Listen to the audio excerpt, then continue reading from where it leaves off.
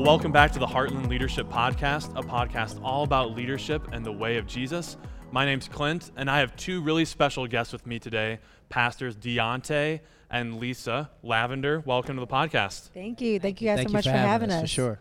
And I had the pleasure of meeting you, Deontay, a couple weeks back now, I think, and you let me know that you're, along with your wife, planting a new church called the Remedy Church in Akron. Yeah. It's starting January 3rd, 2021. Yeah. And yeah, I'm just really glad to be able to have a conversation with you guys about that. Definitely. And just to let our audience know a little bit about you, can you kind of share some of your background, maybe how you two met, and what led you to the daunting task of planting a church during COVID season? My goodness. For sure. Once again, like, my name is, Deontay, and how did we meet? Well, her story is always different, I think I got the true story. Okay. Yeah, sure. And, That's but, fine. one day I went to school, I opened up the doors, the light came down from heaven, and then I saw this girl that was like 18 years old with a Rockaware shirt, and no one wears Rockaware anymore, but back then, Thank God. it was hot. And God said, that's your wife. And, since then, we've been kind of going back and forth. And she decided to marry me. And, I won out, So, but, I'm just excited, like I said, to do ministry and to really move the pendulum in the Christian community in Akron, Ohio. So, yeah. Excited. Same for me. Did a beam of light come down on Deontay? I don't recall being in a beam of light. I don't ever recall spotlight on my life at that time. But, hey, God shows us things in different ways, right?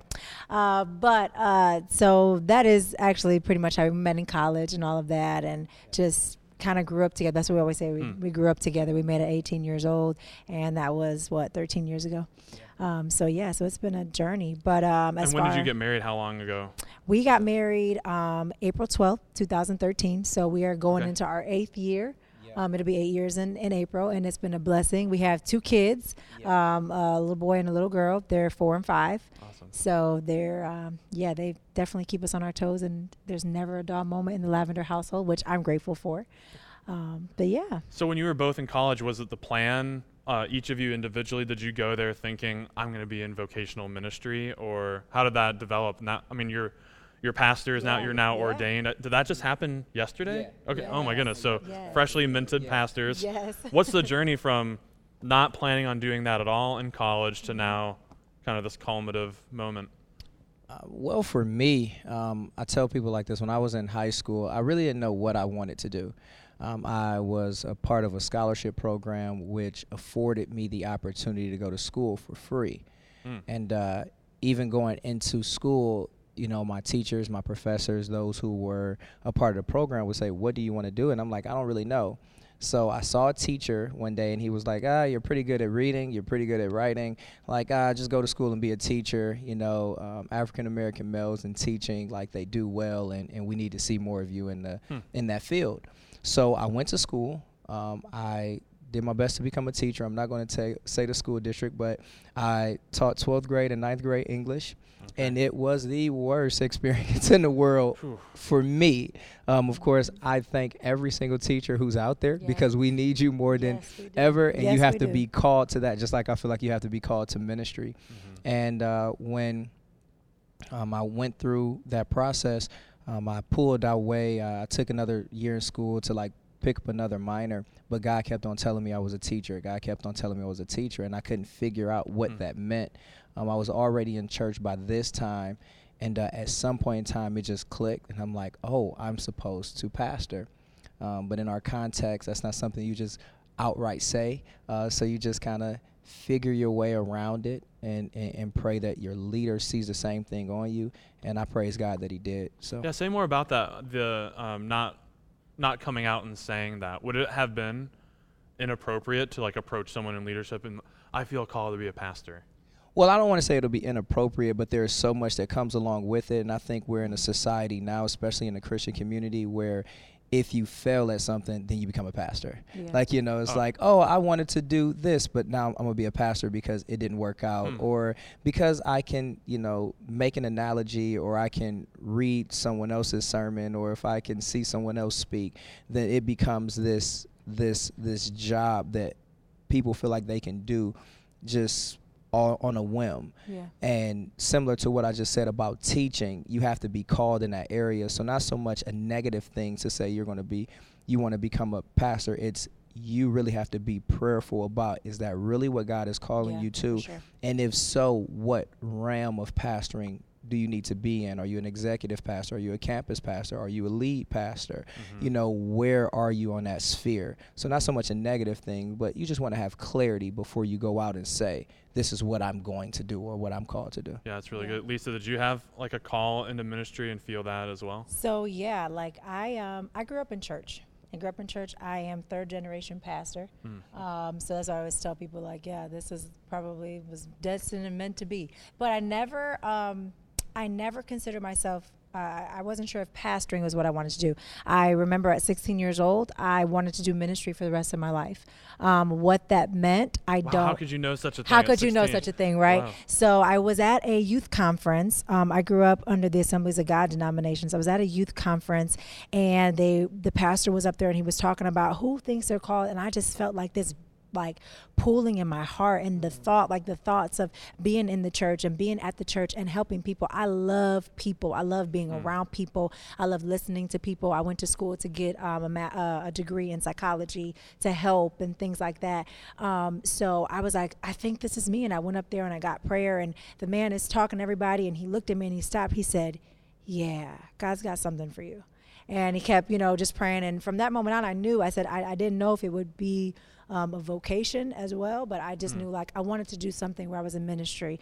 So in college, I went to school like any other teenager. I went to school and figured out who I was and where I wanted to be. I got a degree in psychology, but I was always active in my church. I was always active in ministry. Any ministry you can think of, I probably did something in there. And I just knew, and it wasn't until I met my husband and we kind of like came together with our purpose and our thoughts, and it's like, oh snap, we're supposed to pastor. I believe that we're called to pastor. Was it a pastor of our own church? We didn't know maybe at that time, but we knew at some point in time we were called to be pastors. And what does that word mean to you both? What is the calling of a pastor? What is that person supposed to be doing? Yeah. Well, I mean, if you want to, talk biblically, you look in the Bible and we look at the word pastor and it's synonymous with shepherd. Yeah, shepherd. So you're really doing your best to shepherd God's people and keep them in a place where they're not only safe, but where they're not harming themselves, where they can get tutelage, where they can continue to live life. Yeah. If we're talking about just a real life scenarios. For us, pastoring is this thing where it isn't us being perfect. It's really us showing our flaws and showing how God brought us through some things. Therefore, we can pull others out of whatever they're in. Like you just revealed before that we started that you had eaten a McGriddle. Exactly. Very vulnerable moment. I wasn't going to tell anybody that. That's, the Lord has a way of exposing, that doesn't McGriddle he, was Glenn? pretty good today. Have It a gave me way. energy. I needed energy. Right. Okay. Uh-huh. But that's it for us. Pastoring is that being as vulnerable as you can, in order for other people to feel like they have the ability to be vulnerable, because it's not until you're vulnerable Absolutely. and broken before Christ that I really believe that he can change your life. Absolutely. And not only that, there's also this portion of teaching. So there's the shepherding, there's the loving, there's the, walking with the people and checking on, like I said, not harming themselves or growing in life or growing in purpose and in passion, but also teaching. What does the word of God say? What does, how does God, how will God have you to go about your life? Or how would, this bring God glory? Or just teaching about the word in general. So there's that shepherding, walking with, but there's also that teaching aspect as well. So I'd love to ask you guys about this. A large part of our congregation, probably north of 60%, are like coming from the Catholic Church for whatever reason, Okay. disenchanted with that, and now they find themselves at Heartland. And like, to be really honest, it's kind of a newsflash for them, like, oh, a woman can be a pastor? Like they're coming Yeah. from a tradition where like there's the priest and he Yeah. gives this vow of celibacy, and it's I think almost always male. Maybe there's Yeah. a few offshoots with a female priest. I don't know. Yeah. But that would be pretty new for them. And even at Heartland, like Dave and Melody's the wife of Dave, our lead pastor, isn't saying like I'm a pastor too. Yeah. But like as I was researching like kind of the Remedy Church, what you're starting, Yeah. and kind of the cultural context, like it's a big deal, Yeah. the title of pastor. And I'd love for you to just kind of explain that to our Yeah. audience and kind of what that means to you. Absolutely. So as I said before, I'm third generation, right? So I only know female. I know female pastors. My grandmother was my grandfather was lead pastor, and my grandmother was a pastor, Pastor Lillian. Wow. Then my aunt, right up under her, came and she married a pastor, and she's also Pastor Lillian. And then here I am meeting a pastor, and I'm Pastor Lisa. Yeah. So it's not to me. It's not something new because it's something I grew up seeing. It's something I grew up witnessing, and what that looks like is this whole idea. And every pastor's wife, for the most part, first lady, pastoral, whatever their title is called to lead and help her husband. But there's certain aspects that they may not take on. So I may not be at the board meetings. I may not help and give input when it comes to the finances. I may not be doing the teaching and the leading. But for me, that is something, because that is a call that God has placed on my life, to teach and preach. I'm also a preacher and a teacher. I'm also like when my husband goes to meetings, we have board meetings. I'm in every meeting. I understand what's going on. We're leading together. A lot of the times people see him obviously because he is the man and he is like he's going to be doing probably majority of the preaching. So they would probably consider him like the first person that you see or the lead pastor or whatever like that. But we're both lead pastors. And even when you think biblically, like my husband said, the word, you're not going to find the word pastor in the Bible. That word didn't come on till later. And obviously that is to shepherd. And I believe that women are able to do that just as well as men. Absolutely. Obviously, we can run through a list of women in the Bible who, led and who helped. My favorite, I always think of Miriam. They always talk about Miriam. You don't just see Moses. You don't just see Aaron, but you see Moses, Aaron, and Miriam, and they were the people that led the nation. Micah talks about it, how they were the 3 forerunners that brought people out. Miriam was the person to lead them into the first type of worship. So there's so many women in the Bible that it shows women have a place, and not only that, but they also have a place in leadership. So for me, it's just walking with my husband, leading with my husband, but also showing other women there's a place for you in leadership and in high leadership if that is what God has called you to do. Don't shy away from that because you don't see it. For us, it just happens to be right now that majority of our women, our leaders right now in main roles happen to be women. And it's not because men aren't qualified or whatever. These are just the women. These are the people that have set forth. And I like to believe it's because they see that they have a pastor who's a woman so that they can walk in their leadership role as well. Do you want to comment on that at all? Or? That was great. Yeah, that was good. That was great. Yeah, I mean, like I said, for us in our situation, this is how I think everybody's situation is different. And it is how how you guys function that really determines the roles within your church and even within your marriage. For me, I'm open enough and honest enough to say where I lack, and this is not like just a marriage thing, like where I lack, she's full in. So in areas where I know that I missed a mark, she doesn't. And then in areas where I know she misses the mark, that's when I step in. So in order for us, when we were sitting down kind of thinking about the Remedy Church, we're like, how can we give them the best version of us? And there was no way that we could separate and be apart and not run this together, because that's how we do everything. That's how we run our, I'm one of those people who will be honest with you. I know we're like, men should handle the finances and everything should be taken care of by the man. No, I go out there when the paychecks come in. I ask her, I say, hey, how much am I getting this week to go get McGriddles? And she lets me know. And then I go from there.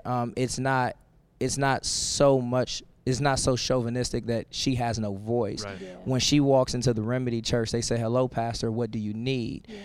Because they understand that without her and her input and her spirits and her prayer and her teaching and her preaching, then you wouldn't be able to experience the fullness of what the Remedy Church is. No, that's really cool. Mhm. So, like you mentioned at the beginning, there's a lot of different ways you can be a pastor and like the different levels or whatever in a hierarchy or but you guys are launching a new church. You're out of your minds.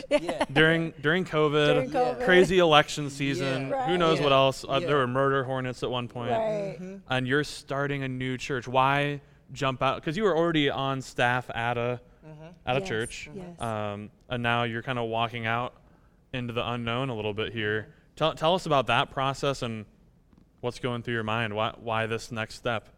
Well, I'll speak about that. I'll speak on that for a moment. So we were originally scheduled to launch 2021 in September. This was pre-COVID. There was no sign of, there was nothing. We didn't know anything about COVID. Our assignment And was. it's been accelerated Yes. because of COVID. Yes. Oh my goodness. So I'm like, okay, Lord, what are you doing? But our assignment was to, we've been a member of our church, our current church for, over 10 years. And our assignment, our pastor gave us was to be a campus pastor. He's like, I want you guys to be campus managers over an Akron location. He's like, I'm going to place you guys there and I'm going to train you guys. My husband was working somewhere else. He came back to the church full time to work in this role. And he said, I'm going to train you guys. I want you guys to sit up under me. He said, that way in 2 years, we're going to launch you guys out. We're going to birth you guys out. And that was the goal. So it was 2021, September was our launch date. But little things kept happening, push back here, push back there. And then this whole idea of the building. You want to talk about the building and how we got the building and a little bit about that? Yeah, so like my wife said, we were scheduled to launch, and I think, you've heard my story a few times, Clint, just about, about to launch in a different, place in Ohio. Yes. We're supposed to go to Lorain. That's where we Yes. thought we were supposed to go, due to many factors, but it was like, okay, Lorain is the place to go. And then one day, my wife and I, when I say it was just this simple, This people simple. may say it had to be more difficult than this. No. One day I was at work. My pastor called. He said, "Hey, come to my office. Bring your wife." Yeah. Definitely. That's Definitely don't Definitely know. like, So when I oh, called her, I stop. said, "Don't know what I said yesterday, but this seems kind of bad because it was very dramatic. Like, hello, son. Hello, pastor. Come to my office with your wife. See you soon. Click." Like, there was no other dialogue in the conversation. No kidding. And when we got to the office, we sat down. We were listening to him speak, and he said, "I feel like God is telling me to give you Akron." And by give you Akron, give you our Akron location building in tow. Right. Like building, Wow. members, everything that comes in it. And so that's when we were like, oh, wow. And just to talk about how God moves in this type of situation, this is how, I truly believe that God will give you the desires of your heart when you're in his will. Absolutely. I think we thwart that scripture often. When you're in his will and you're trying to do your best to live for him, then when you're in his will, that means you're in his vein. You understand what he wants you to have. I don't want anything that God doesn't want me to have. Yeah. There were nights when we were thinking about going to Lorain, and my wife would be laying in the bed crying because we would have to leave these people in Akron. And we had led them for 2 years. We Yeah. had loved on them. We've preached funerals for mothers who didn't get the chance to make it. We've had the opportunity to marry individuals. We had the opportunity to be with them through some of their worst times. And we were literally crying, even though we were being elevated. Yeah. And And we were just to be just clear for our audience, so you're the campus managers of this Akron location. Pastor calls you in and says, "This location will not be under the umbrella Yes. of the mothership. We're sending Yes. you out. This is its own Yes. Yep. self-governed little Yes. entity." Okay. Yes. And that's how it went. And so, all that being said, I remember when we went home after that day, she was like, "This is legitimately what I've been hoping for." She used to say, "I wish I can take the Akron location." She said, "I wish I Pick can 'em pick up them up and just take put 'em everybody to in Lorain." Lorain. I'm like, yeah, don't know if we can provide that many jobs. So, you know what I mean? Sure. But now we're in this position where the desires of our heart came true because I feel like we were diligent in managing. To answer the question about COVID, because you said you're crazy. It's just a wild time to be starting something new. Yeah. It's not. It's something I don't know how else to say this other than it's God. Yeah. Like God has spoken clearly to my husband, to our pastor, to me, and to say, this is your time. This is your season. And although this is not how we envisioned it, this is not, I mean, we were ordained. Normally it's a huge service, all your friends. We were literally ordained in the presence of 4 people, which were our parents and the people who sang. And that was all. So it Facebook Live though? It aired. Yeah, it aired. It aired. Yes, it aired on YouTube this past Sunday. So nothing, God is just showing us like, sometimes nothing is a lot of things don't happen the way you plan and the way you think, but that is all the more reason to trust Christ and to know, like, God, you are stretching me, you are building my faith, and you know that our heart's desire is to be in your will. So if this is what you want, God, this is what we'll do. So nothing more than this is what God is telling us to do in this season. How have you really seen God show up in this preparation process? Because God. now you're kind of like rebranding the building and all this stuff. And where have you seen God show up the most? I guess I'll say it like this.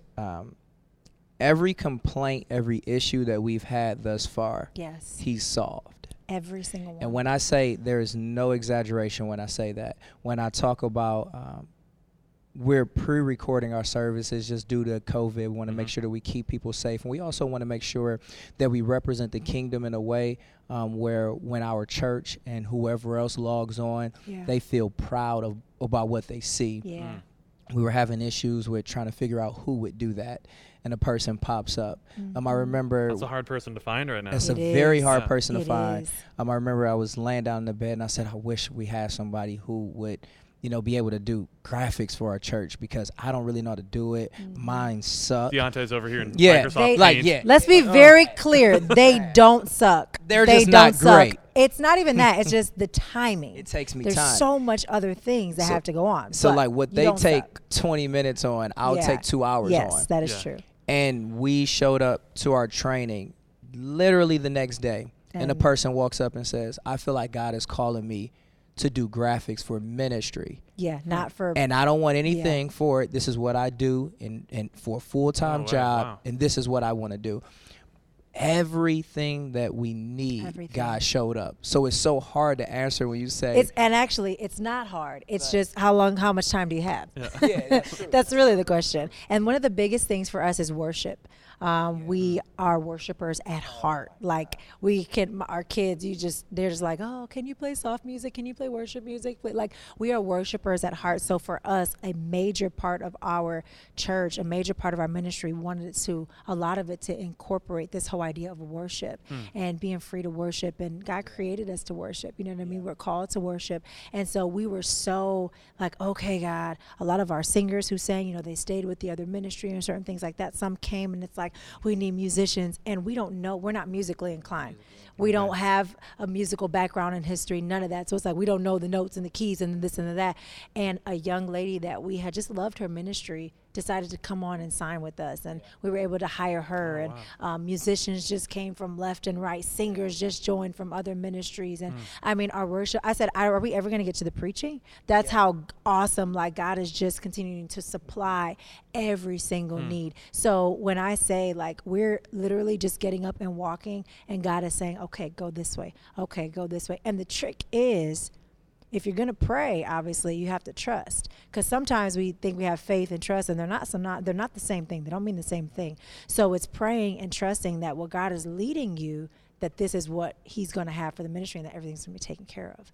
So it is definitely a faith season, but God is just blowing our minds left and right. Wow. So a big feature of doing ministry in the COVID season, if you will, is trying to navigate just these new online spaces. A lot of people don't feel comfortable meeting in person, and probably for some good reasons. And so churches are scrambling to try to make sense of online. Do we do Facebook Live or record things? So how have you guys just approached that whole conundrum of in-person and online, and how do we keep this new body together and unified? So we kind of took the model of our mother church, the Word Church, and my pastor, Dr. Vernon. He has this kind of poll that he sent out to everyone connected to the Word Church, and he said, what are you? Are you a right now member? Are you a never again member? Or you are a not yet member? And so he got to this place where he's like, okay, well, all of my right now members, since I want to put out a good product for every person who watches, I'm going to still pre-record my services, but I'm going to allow maybe 40, 50 of the right now members to actually come and sit in. Of course, when they come in, we do the temperature checks. And of course, we tell them if you're not feeling well. Of course, every mask is up, while we're in worship, but it gives them what they need to feel connected, but then also gives the preacher the opportunity to see his people, maybe not hug them and touch them and kiss them, but you do get the opportunity to see them. But then also, because we're pre-recording, it gives an opportunity to put a good product out to those who will be watching. So we call it kind of like a hybrid thing. Like it's like, we are preaching to the camera and talking to the people who may be sitting in their living rooms, but then we'll have 50 people who sit before us. So that's kind of how we've done our leadership trainings. If you go on YouTube and watch our leadership trainings, we have 60 people there, but we still get 200-300 views. So obviously someone had to watch because they want to feel connected, but those 60-70 people wanted to be there for a reason. Very cool. So what is, when you go to launch here in just a few weeks, I guess, what's a service going to look like? What's the average the Remedy Church member going to experience? So we're going to have, obviously we'll have our praise and worship, and that will be on there. You'll be able to see it live. I know sometimes you see certain churches, they broadcast as maybe just the preaching or just the worship. So it will be a full-on worship service, a full-on, church service. So we'll have our worship, we'll have our giving portion, and then obviously my husband and I will come up. We will give a message. You guys tag team the message together? No. Oh, I was going to say, that's either cool. one of us, either my husband or I. Oh, no. Now, there may be some things we do later on in life, but for the most part, it's either one of the two. So either one of us will go up and preach, and then at the end, we'll offer Jesus. We'll offer souls. Most of the congregation is going to be leaders. We will open up a slight RSVP possibly for other people to come in. So we'll offer Jesus on the screen. We'll offer Jesus in person. Obviously the goal is always to, get others to come to Christ and salvation. So that's definitely going to be offered. That's pretty much, like I said, pretty much like you going into a live service. Now, I know you just mentioned offer Jesus, and maybe that's the answer to this next question, but what would you say is the main philosophy of ministry that's driving this new project of the Remedy Church? What gets you out of the bed in the morning? Why do you do what you do? Like, what's the heartbeat of your new congregation? I would say transformation. I think a lot of times we focus on salvation and then we just stop there. Every church should be focused on salvation. Every church should, say, I want to get as many people as I can saved. And, that's always my argument against, those who say, well, Heartland has, 600 seats in there. That's way too many people for one church. Well, it's like, they should keep on adding a seat per service if they're trying to get more people saved. So it's like, no, as many people as you can get saved, let's do that.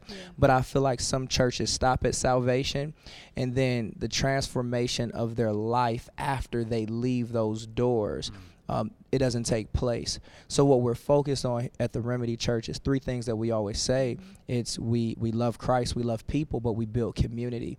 That's the heartbeat of what we do. When we start our meetings, that's the first thing we say, what do we do? And everybody chants, we love Christ, we love people, we build community. And the reason why we want to make sure that we build community is because we've seen this deficit in the kingdom where we can preach, we can sing, we can do in church, we can serve in church. But that's the same person who leaves out the door and gets drunk and hits their significant other. That's the same person that struggles in their sexuality. That's the same person that struggles in so many different areas of their life. And it is because, and I'll take that mantle on us to say it is because in some way, shape, or form, the pastors, the priests, the person who is before them didn't speak to their existential plight versus just their spiritual growth. But your existential plight, what you do outside of here, will stumble stunt your spiritual growth if you're not being spoken to in a real and relevant way. So transformation for us, get saved, but then from there, how does this benefit you holistically so that you can be a better parent, business owner, so on and so forth.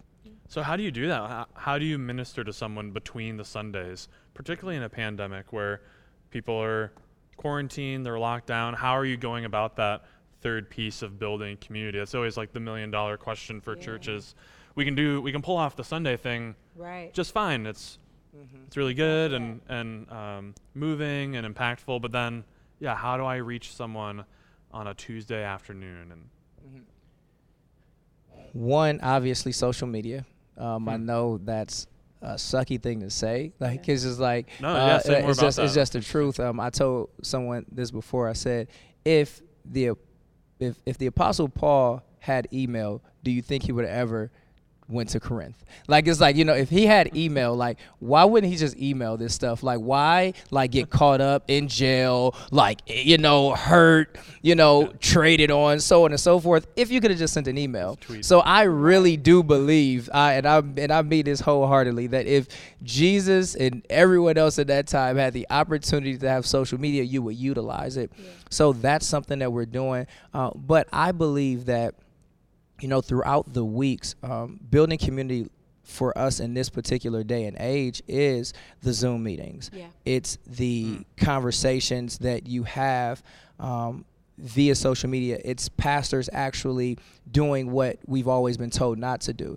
So it's like in one era, it was the pastor's too important to respond to every email, so just send it to his assistant.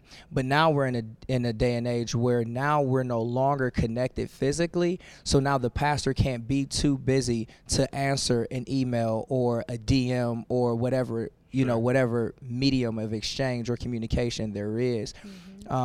And honestly, being relevant and being honest about, where you are, we're out of that space where I believe pastors have to present themselves as perfect.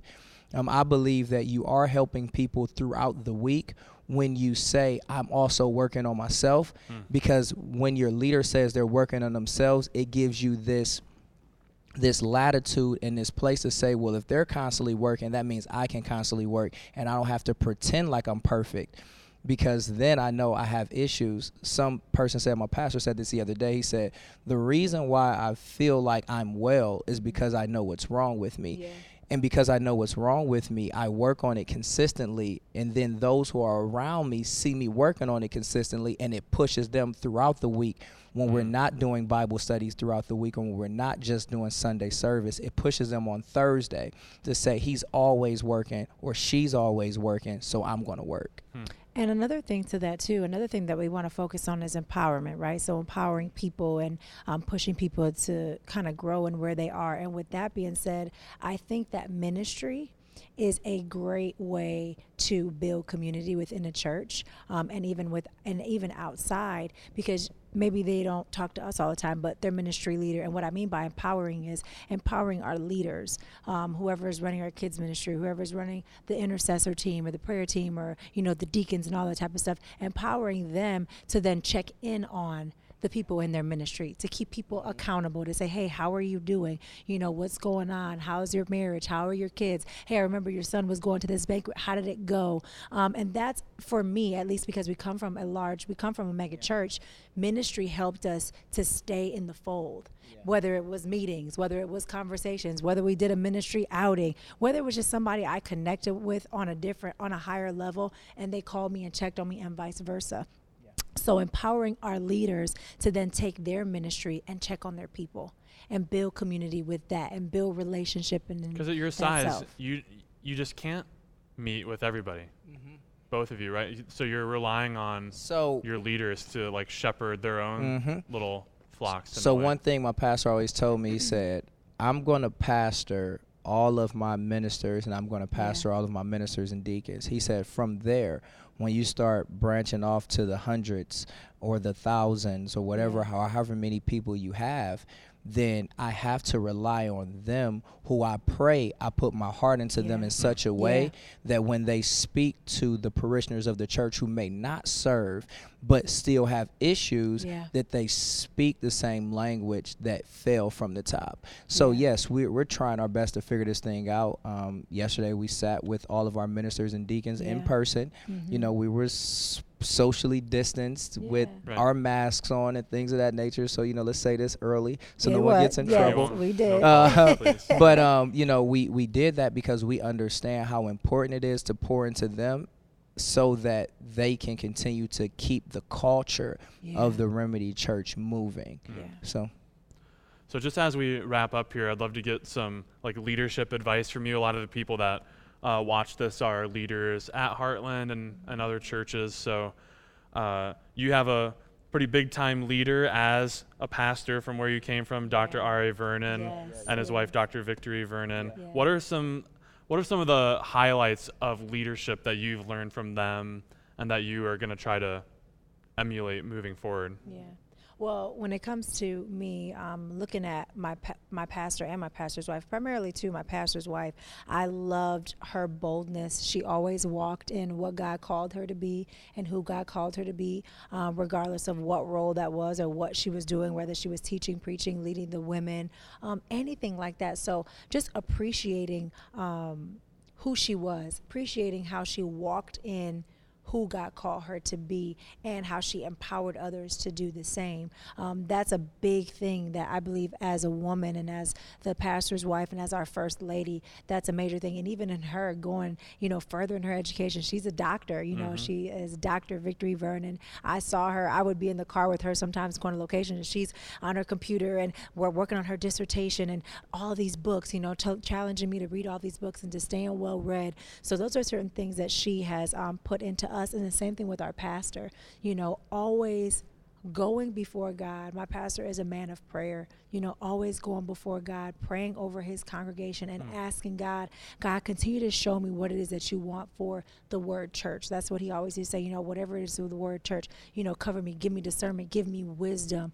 I feel like that is a major thing when you are leading, is for God to give you wisdom and to give you discernment for your congregation. And that is something that he always spoke about. So yeah, those are some of the main things. Like I said, we've been under them for over a decade, so we can go on and on. But when I think about my own ministry and certain things that really impact me, it's empowering them to walk in who they are, continuing to ask for wisdom and discernment, and growing in the knowledge of Christ.